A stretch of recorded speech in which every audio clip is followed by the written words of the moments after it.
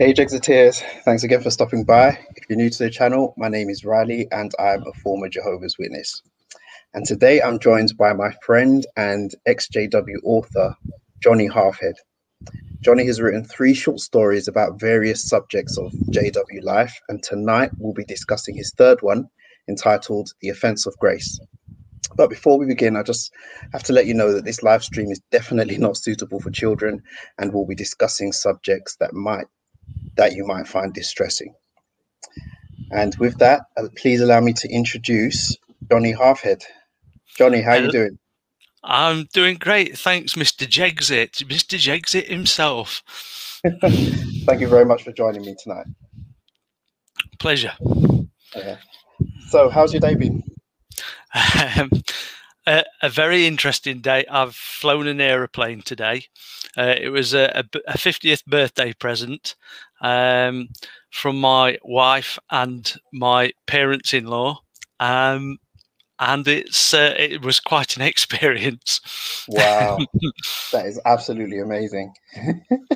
Well, you survived it to be here this evening, so I take it that everything went well. Yes, I reached up to God, I did.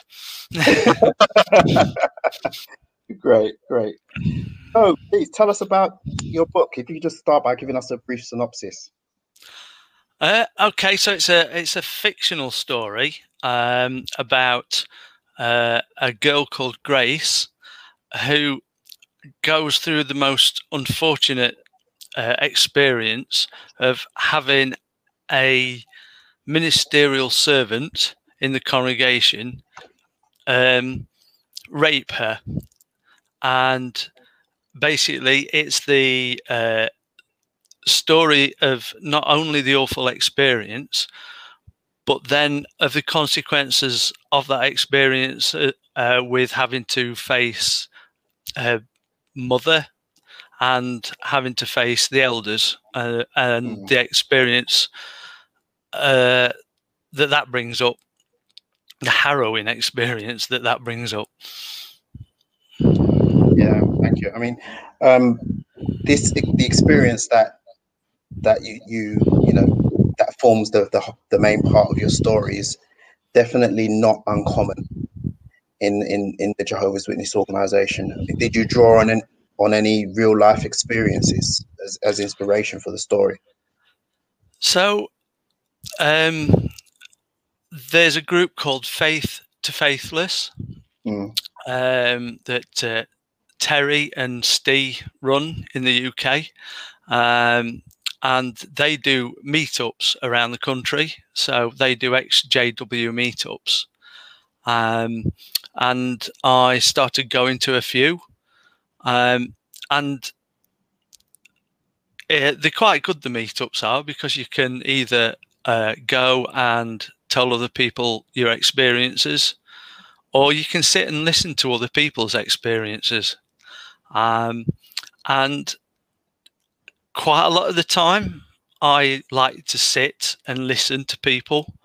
And some of the things that people have told me have just been absolutely awful and harrowing. And you just cannot believe that it's so prolific, that these things go off so much that there's person after person after person coming to you with very, very similar experiences. It's awful to sit and listen to it. And that's kind of where I thought that some of this needs to be exposed. And if I've got the capability of doing it, then I should give it a go. Thank you. And I myself, and I'm sure many others, are glad that you decided to do that. I myself, I've spoken to a lot of people who've gone through very similar experiences to the main character in the book, and they always find it extremely validating to hear other similar experiences from other people. Not that they take delight that others have suffered in the same way that they have, but there's something very reassuring to know that you're not alone in your experience, if that makes any sense. Yeah, so I'm sure that a lot of people who have read and who will read your book will have similar sentiments. Yeah. I just hoped it was a very difficult thing to write. Simply because you've got to find the right level. I wanted to make sure that I didn't make it too light. Yeah. But then I was very aware of making it too heavy for many readers. But also not stepping into a line where some sick person might actually get something out of it as well because of the detail. I was so nervous about writing it. I had to put it past a few people to ask them to read it for me to make sure that I got the right level. And I hope you think I did. I really hope that that I found the right level for it.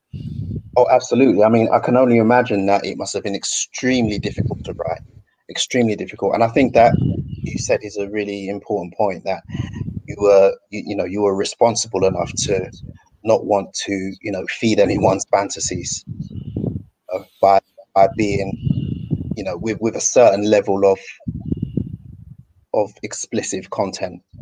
I do think that you managed to get the right tone of making it a serious book while at the same time not fetishizing the experience. Yeah, that couldn't have been easy to do.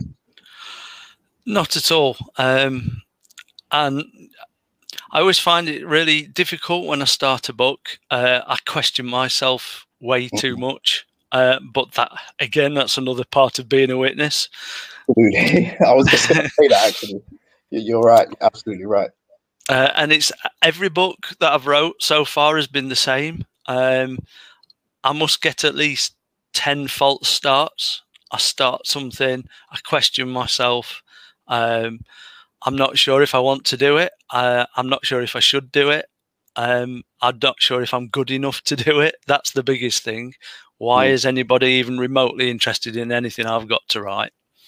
But then I suppose the most important thing is doing it and getting it out there and let other people make their minds up. Yeah, absolutely. When you were writing it, did you have a particular audience in mind? I mean, were you aiming it towards a current Jehovah's Witness, an ex-Jehovah's Witness, or a non-Jehovah's Witness? What in your mind was the primary audience or intended audience for the book? I suppose I wanted to represent those people that I'd had a chat to at the XJW meetings. I didn't want to single out anybody in particular, because obviously if people are having conversations with you, they should not be going outside of these meetings at all. So there was no real detail from what I remember of those conversations. It was there's quite a few parts in that story where I remember how I felt going in to a judicial meeting in front of elders. And I remember how horrible it is. And all I could do was just even try and imagine how awful it would be to be in that worse circumstance. All I did when I was brought in front of a judicial committee was commit some sexual misdemeanor with a girl that I really liked. So it's nothing in comparison to the harrowing, stuff that's in the book. Nothing at all. So yeah, I wanted to give voice to those people. Yeah. I'm glad that you mentioned that about your own experiences with judicial, because as I was reading it, I kind of got the hint that you were writing from your own personal experience, not necessarily what happened to the character, but your own personal experience of being in the judicial committee, because there were things in there that only someone who'd gone through that experience would know and understand. And it really resonated with me as I was reading it. In particular, the parts where the main character was sitting in the car park waiting for the elders to be ready and waiting to go inside, and then being escorted outside once the judicial committee was over. I mean, it almost gave me flashbacks. Yeah. It's interesting what people pick out as well, because the book's dedicated to an amazing woman called T.J. Emery, who's had some similar horrible experiences, even worse than what's in the book. She picked out the detail of the smell of the electric heater in the room. Something I can remember, because you always went, when you had a judicial meeting, it was always outside of hours of the, when the congregation wasn't there. So the Kingdom Hall was always cold. So the little mini heater was always on, and you can always smell the dust burning. And she picked that out, and she remembered something very similar. So it's incredible that you can connect to people on that level. I think that's fascinating. I love that. I think that's the purpose. If you can connect and you can represent, that makes it so worthwhile. Yeah, absolutely. I'm not sure how much you want me to reveal about the plot or the story, because I definitely don't want to spoil it for anybody who intends to buy the book. But I think one of the things that you did that I really liked while I was reading it is that it wasn't obvious how old the main character was right from the very start. I'm not sure if that was intentional or not, but I think that added a level of complexity that it was really intriguing to discover as you were going along. So was that intentional? It wasn't intentional, I suppose, to hide it in the beginning. I think that was more accidental. It's interesting that they pick up something like that. I didn't intend that at all. But a lot of the people that I've talked to about these experiences were of mid-teenage age when their experience happened. So I thought that was quite typical to use that age. And it's also representative of being baptized young. I think personally, how on earth you can be baptized at 15 is just absolutely crazy. And yet that seems, if anything, that seems a little old nowadays. It seems. So I think it helped to use that age to represent how ridiculous that choice is, really, because you just don't know what's coming and how you can deal with it or the circumstances of it. Yeah, absolutely. And to be honest, it's a huge indictment on the organization that this is something that is so prevalent that, there's so many experiences that can even be compiled into books and short stories. And, and as I said, reading this, it was like a story that I'd heard 100 times already, just through speaking to people, just in the past less than a year that I've, been involved in activism. And I've heard this story over and over and over again. And, that really does say a lot about the organization, for the fact that we can do that. It seems unfortunate that the way the organization works, it harbors this kind of unfortunate trend. It's the same with child abuse. How it's awful just to think how it's able to be covered over and kept so quiet in front of so many people who would be absolutely horrified if they actually knew how much prevalent it was. Yeah, absolutely. I mean, as I was reading it, you include some very, very descriptive language about Jehovah's Witnesses, policies, procedures, culture, and customs. And I got the sense that you were also really trying to capture the minds of people who may have nothing to do with the witnesses at all, or never ever heard of them, and that this information was included for their benefit, so that they'd get some sense of what the organization was like. I really, really liked that. And also at the end, in the epilogue, you actually included a lot of details about the Australian Royal Commission and different legal cases around the world, which I thought was really, really good to highlight, especially for people who are, are non-Jehovah's Witnesses.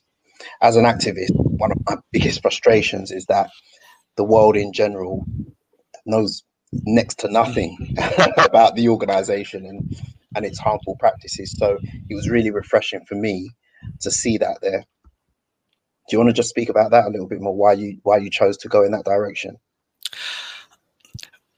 The reason I put that last chapter in was because although the story is a fictional one and it is made up and it isn't an actual event that happened, that could take away from the story, I thought, and the impact of it, because it's made up. So I wanted to make sure, like you say, for any non-Jehovah's Witness, or even a curious Jehovah's Witness that is reading it when they shouldn't be, yeah, that I can put something in that brings it back to reality. And that's why I wanted to make it so factual as well at the end, to show that the stuff that's gone off in Australia with the Royal Commission and some of the consequences of that since, that some of those facts do get out there. Yeah. That although it's a fictional story, it's based on what is happening, in this organisation around the world. And at least to give people a chance to, or the opportunity to go and have a look for themselves. Yeah, absolutely. Another thing that I find really good was that including that information shows that there's more than one way to be an activist. I don't know whether you consider yourself an activist or not. You give yourself that label, but what you're doing is actually activism, whether you intend it to be or not, or whether you realize it is or not. And that's great. And I think that's an inspiration for anyone who wants to get involved in activism, but may not necessarily be comfortable having a YouTube channel or going to demonstrations or anything like that. I mean, this really does show that there's not just one way to do it. Well, I mean, you have the gift to talk. You're really good at that. And it's quite natural. I'm nervous as heck here.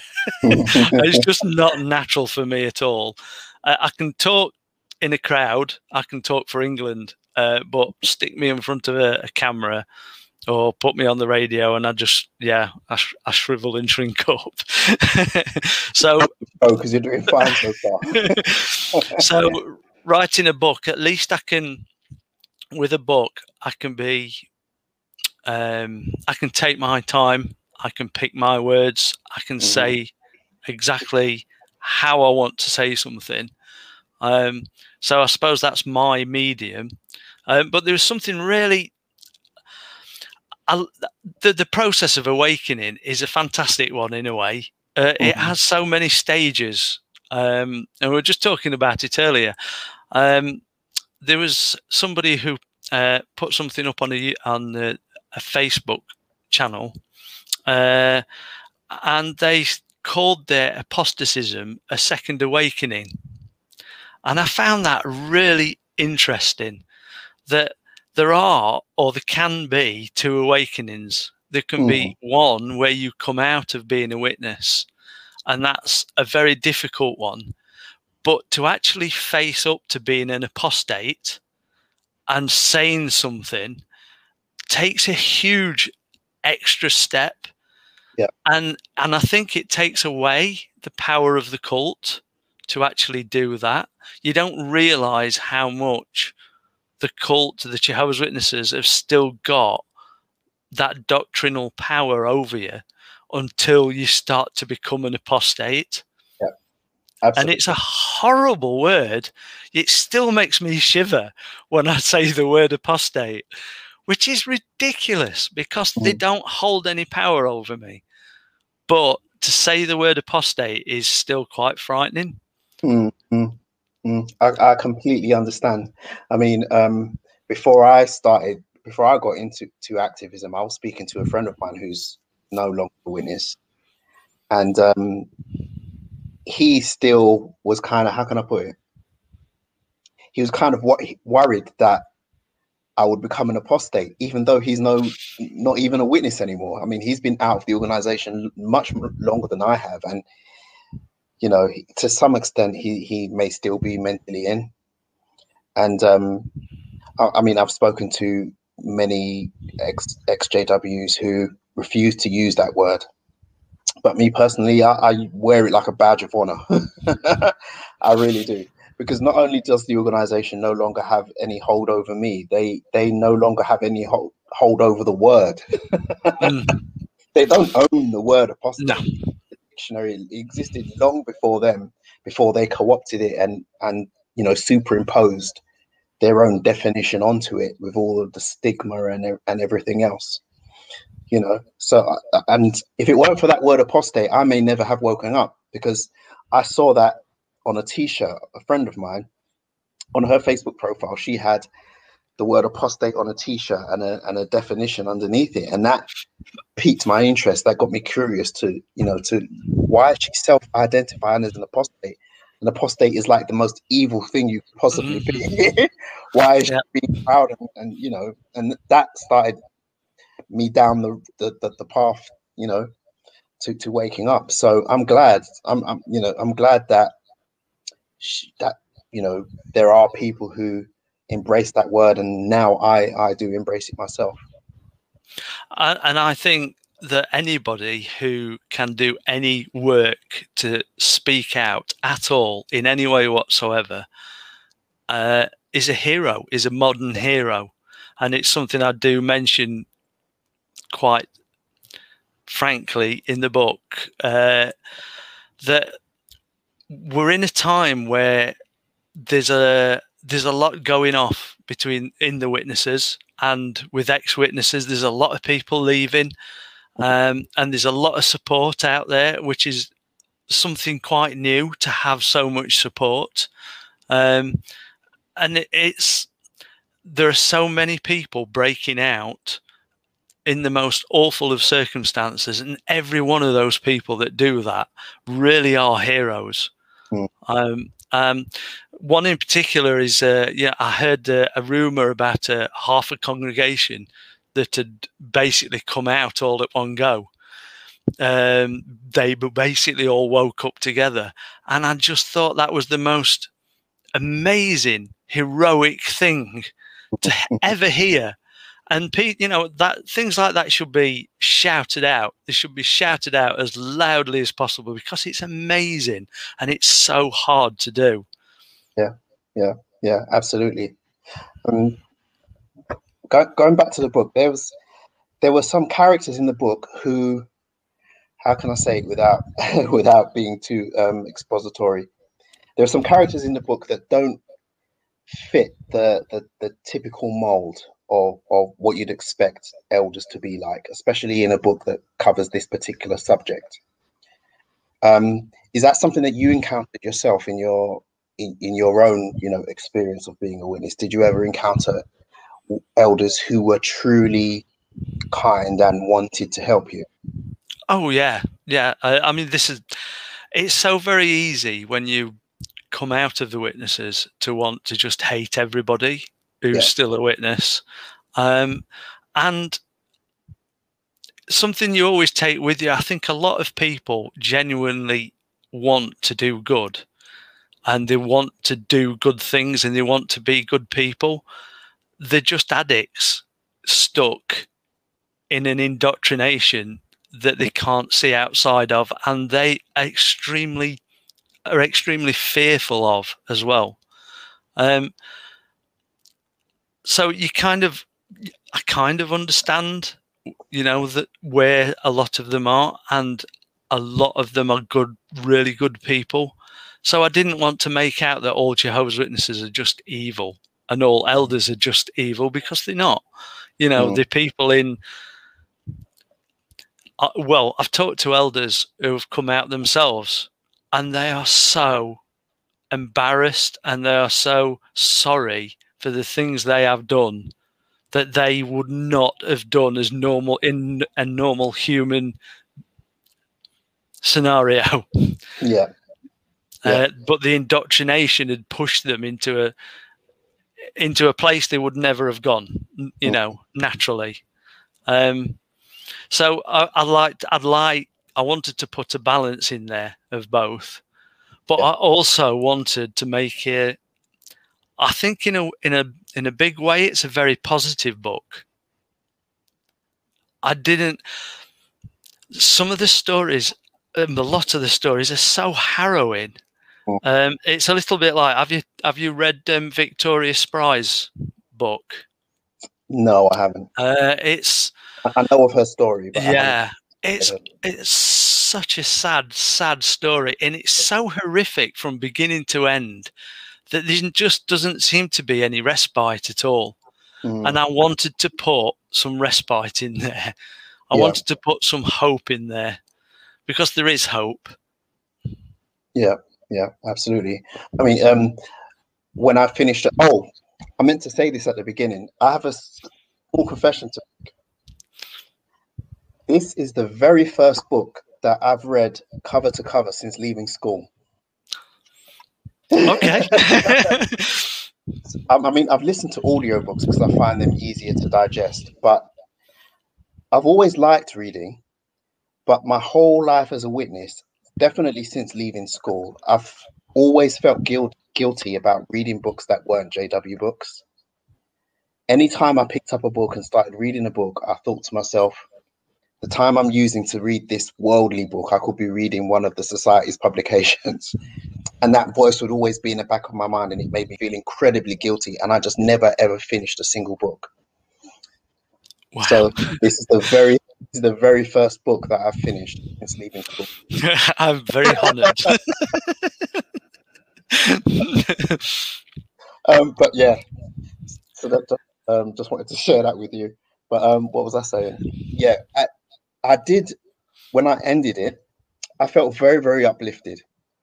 Not just for the fact that it was the first time that I'd finished a book in a long time. The way the story ended, even though it was about such a horrific subject, and even though it was fiction, it's about things that I know for a fact have happened to real people and is still happening to real people.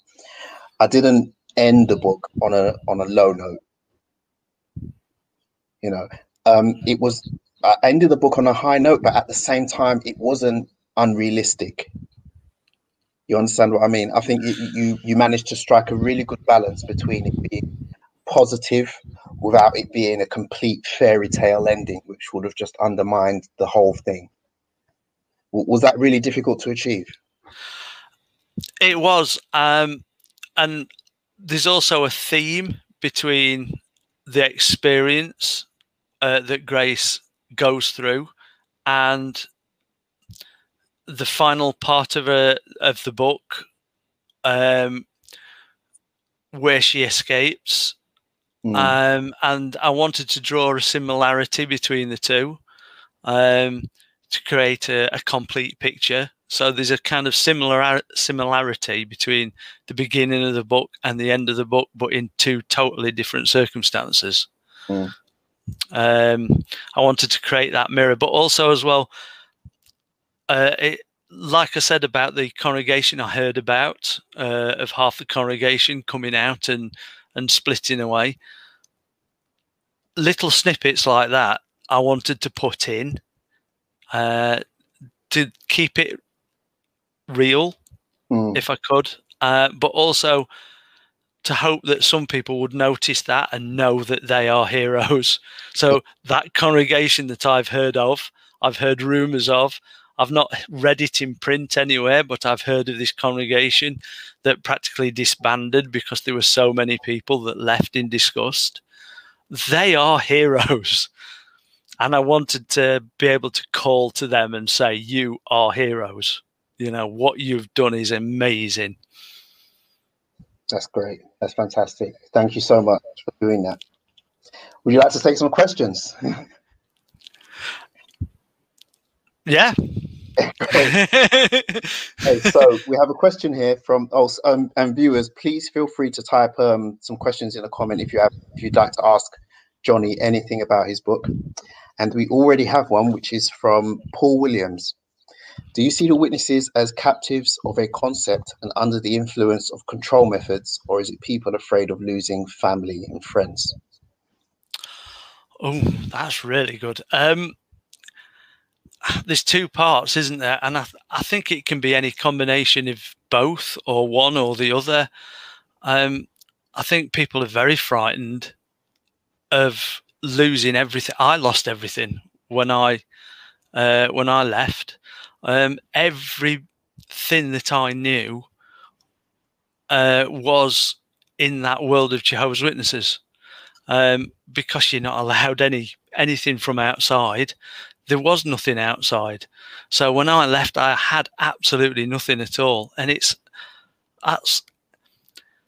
a big thing to hold on somebody, you know, and to stop them from going anywhere. I can understand why there's a lot of people that are, which way is it? Is it PMO? Physically in, mentally out. You know, they can be mentally out, but they could stay in for years just because they're afraid of losing everything that they know. Yeah. And captives of a concept. The doctrination is so heavy, but it is based, I hate to say it, it's based on a mental laziness. You know, when the Watchtower quote some scientific journal, we don't go and check it out. You know, I suppose it's in the same way that we do now when we read a scientific journal that says this current theory works this way. We don't go and study it for 5 years to check up that what the person's telling us is true. You know, you have to have a certain amount of faith in what you're told. And if you trust in totally the people that are around you, then, and that's your world, then you're going to believe them. Yeah. I mean, you pick up on an important point about the quotes and stuff. I mean, I think that the indoctrination worked because people outsource their thinking ability, their critical thinking skills. You completely outsource that to the governing body. You know, it's to say, I mean, I've literally heard people say, well, I don't need to research this. I don't need to think about it because they do all of that for us. You know, they've done all of that for us. We don't need to. They've made it so easy for us. And they say they actually think it's a good thing. They actually think it's a good thing. They speak about it like it's a good thing that they don't have to think because someone else is doing their thinking for them. It's an act of faith, isn't it? Yeah. You know, so actually that is encouraged to have faith and to not go and do the research. So it becomes a vicious circle. I mean, when I was first waking up, in the really early stages, it was like, you know, in the first week that I started watching apostate videos on YouTube, I came across this YouTuber. She's what's her name again? I think her name is Melissa something. Can't quite remember, but she was debunking an article that and a quote that was in the Watchtower, and she said that she went and got the book that they were quoting from, and the mere fact that she had done that completely blew my mind. I was like, I would never in a million years have thought to do that. Never in a million years. And I was thinking to myself, she's a genius. Because I would never have thought to do that, but she did. And then she went and got the whole quote in its entirety, and then she showed how it was taken completely out of context, and what they were trying to make the quote say, the actual quote said the complete opposite. And I'd never ever forgotten that. Never forgotten that. You know, so now whenever I'm like reading Watchtower articles and I see the ellipses, that ... that's a cue to go and find the source material. Because you know there's something dodgy in those dots. Absolutely. Absolutely. The devil's in the dots. Okay, so we've got another question from Go Back Personality. Howdy, Heretic. And he asks, where do babies come? Goats. He's brilliant, this guy. I love this guy. I love his videos. Mr. Goat-like Personality, keep doing your videos because they are genius. Yeah, they are fantastic. Yeah. And I love to watch them. And because you're so funny, you give another angle on everything. You highlight the same things. It's the same things again, but from a completely different perspective again. I'm not going to tell you where babies come from.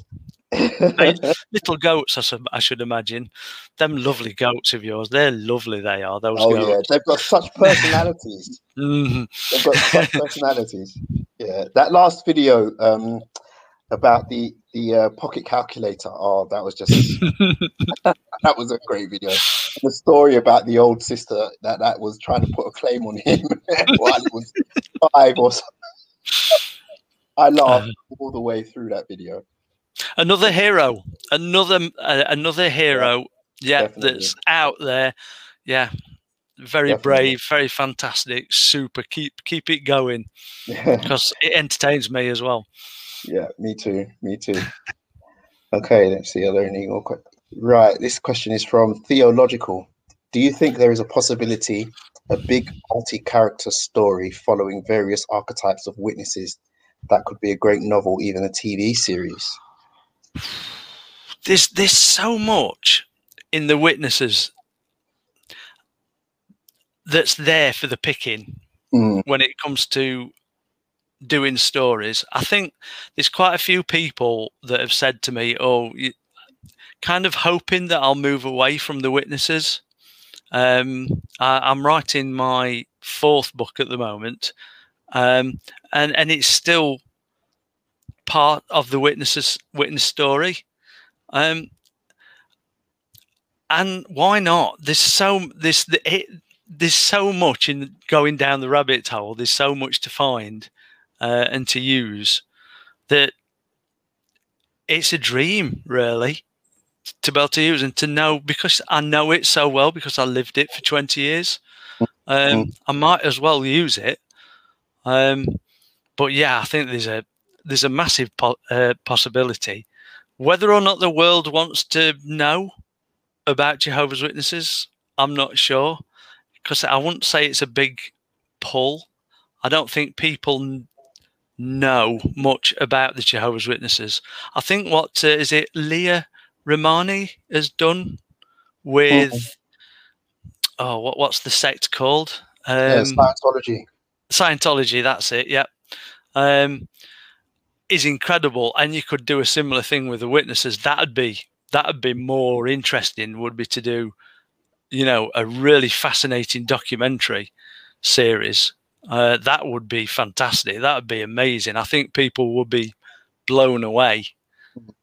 You know, I would love to see a fictional TV series around witnesses. I mean, there's been ones done about the Mormons, but I mean, let's face it, most really big modern day entertainment comes from America. So any religious based TV series are going to be about religions that are big over there.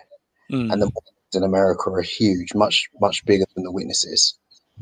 So I think this is the thing. The witnesses, in terms of the world in general, are minuscule. You know, they're a blip. They don't even appear on anybody's radar, which is the complete opposite of what witnesses actually. What you think? Yeah.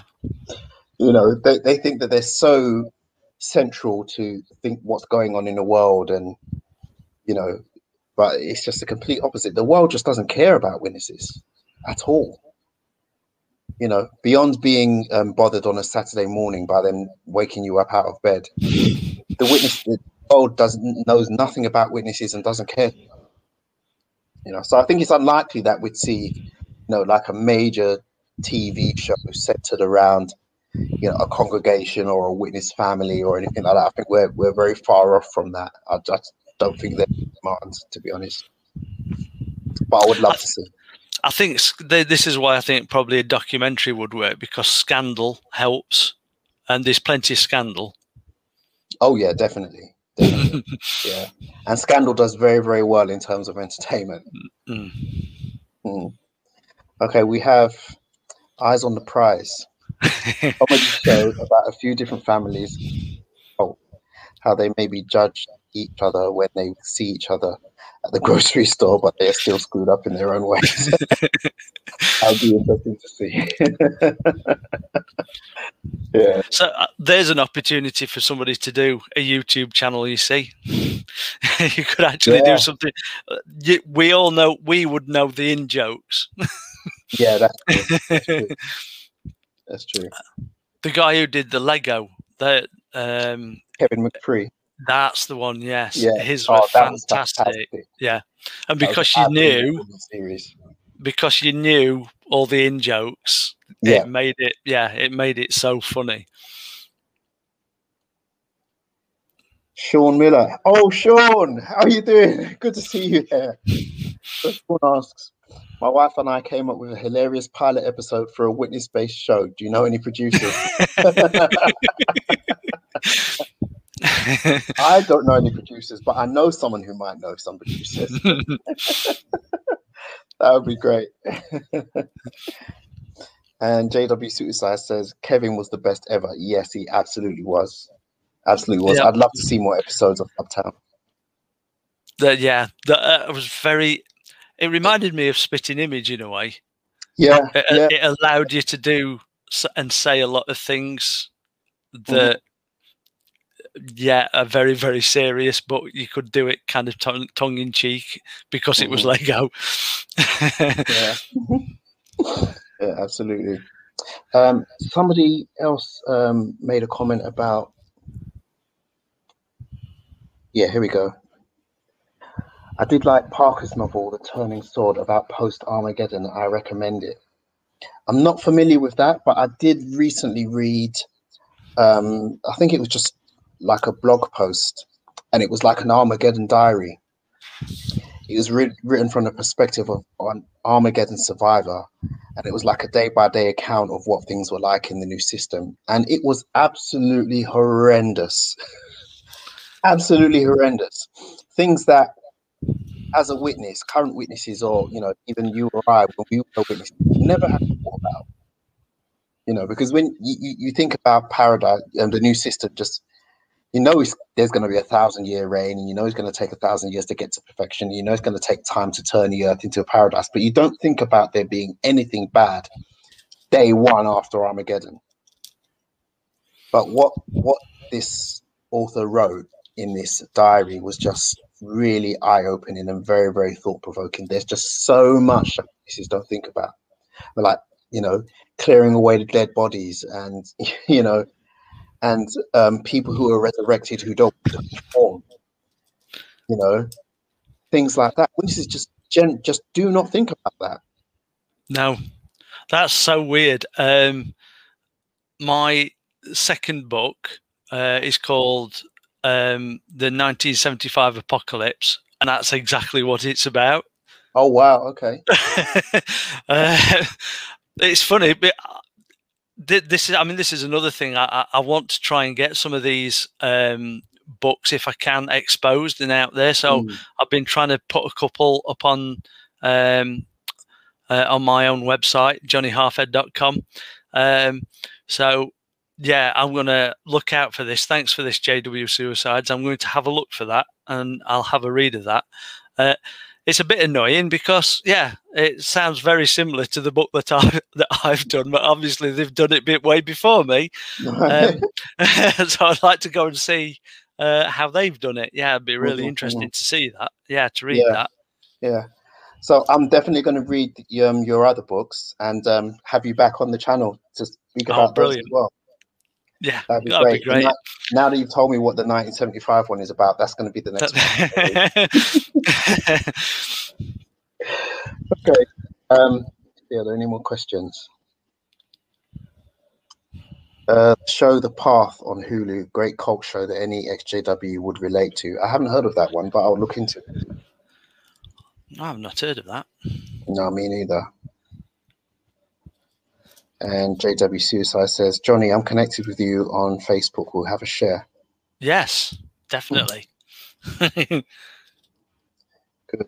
So you mentioned that you're writing a 4th book at the moment.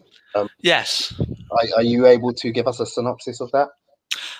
Right. So the very first book that I wrote was called 9 Pills. And although it's fiction, it's quite strongly based on my life as a Jehovah's Witness and then coming out from being a Jehovah's Witness. And the book, that first book was quite raw. It's the first book that I wrote. And it kind of finished not long after I left the Witnesses. And quite a few people have said to me, oh, you really ought to do, a sequel to it, because it was just the start of quite a few interesting things happening. Because I decided that I wanted to play in a band. So I loved goth music, so I really got into goth music, and I wrote a fanzine for a couple of years, and then I joined a band and toured with a band for a couple of years. So there's some interesting stuff in there, and all that time that I was doing that, I was having struggle and turmoil still with being an ex-Jehovah's Witness and still believing I was going to die at Armageddon. So basically the book that I'm writing now is that story. That continues on about going all weird and I won't say justifying it to myself, but having that anxiety and fear of what God thought of me and what's going to happen when Armageddon finally does come. Yeah, I know exactly what it's like. The very first time that I gave myself permission to look up or to research the organization, I was absolutely terrified. I've thought to myself, this is like the final frontier. This is definitely like crossing the Rubicon. I was like, this is like the final step. There's no going back after doing this, because I by that time I decided that I was never coming back to the organization. But at the same time, the finality of knowing that if I anytime changed my mind, taking this step would completely make that null and void. Ever. That was very, very frightening. It was very, very frightening. But I did it anyway, and I'm glad I did. But I completely understand what that's like. That's inner struggle. Yeah, and this is pre-internet as well. So I left in. So I was born in 1970. I left in 1990 at the age of 20, and it's for 15 years. It still followed me everywhere, and it wasn't until really the proper age of the internet that I really started to see things differently and started to see the organization for what it is. The internet is the most wonderful thing. It's incredible because you can find just about anything. Yeah. And I do think that the internet will ultimately be what causes the downfall of the organization, because it's just not designed to withstand the information age. No, it just wasn't. It's a 19th century religion. Yeah. That, like you say, is just not. It's just not built for the freedom of information. No, absolutely not. Okay, we've got a couple more questions. There we go. From Eyes on the Prize. Do you still have faith, or are you now an atheist?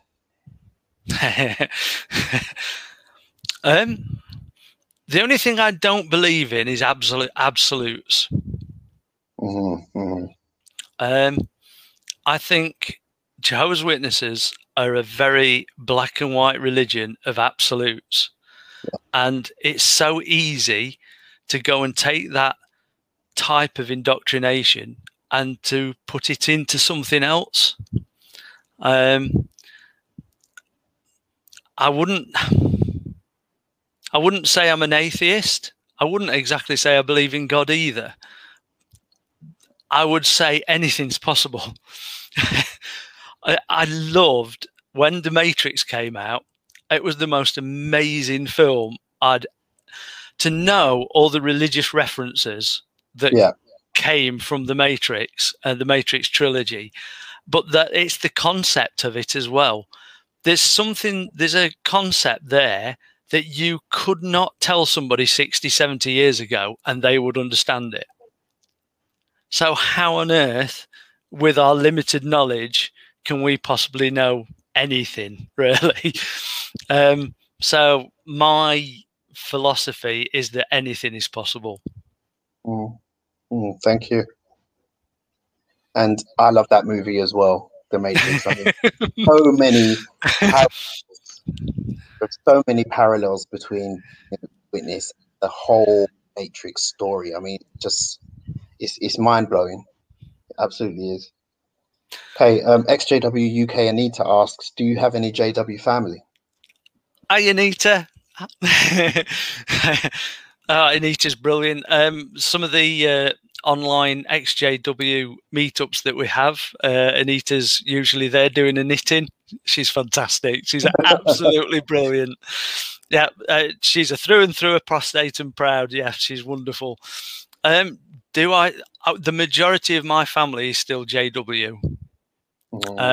I have one uncle who is not, and we get on really well and we see each other quite a lot.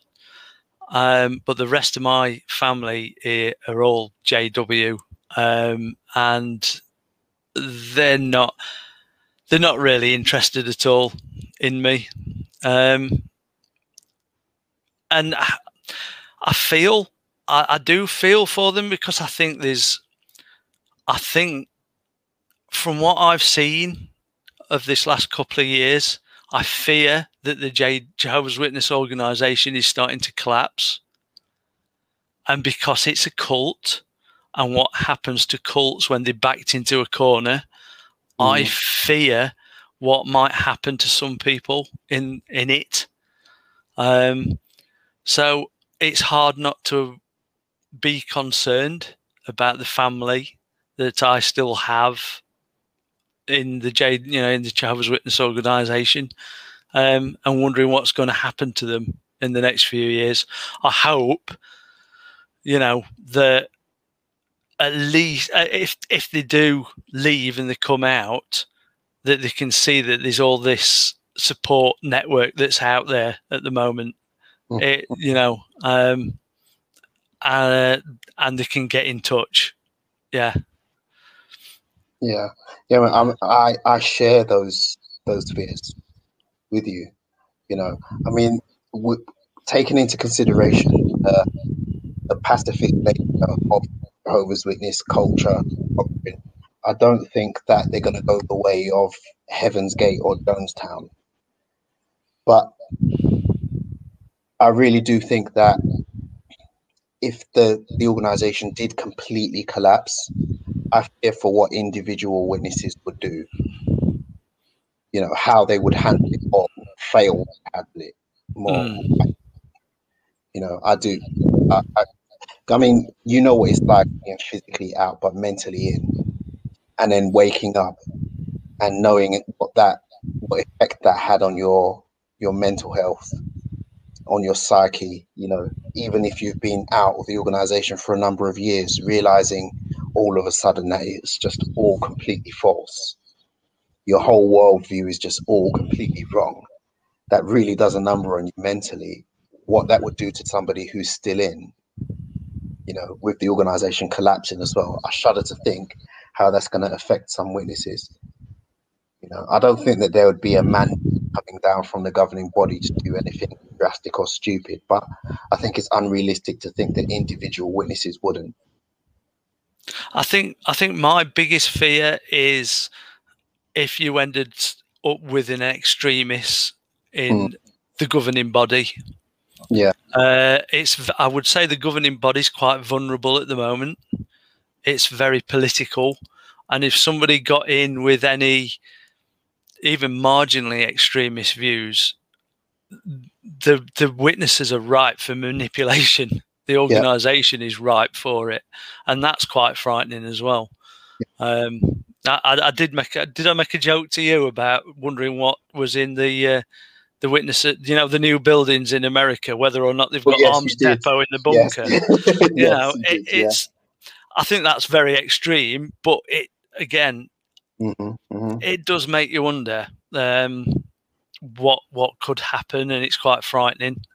So to have people like yourselves out there, you know, at least as a source and a guide to help people, it is really, it's the most important at the moment. I think it's a critical time. Yeah.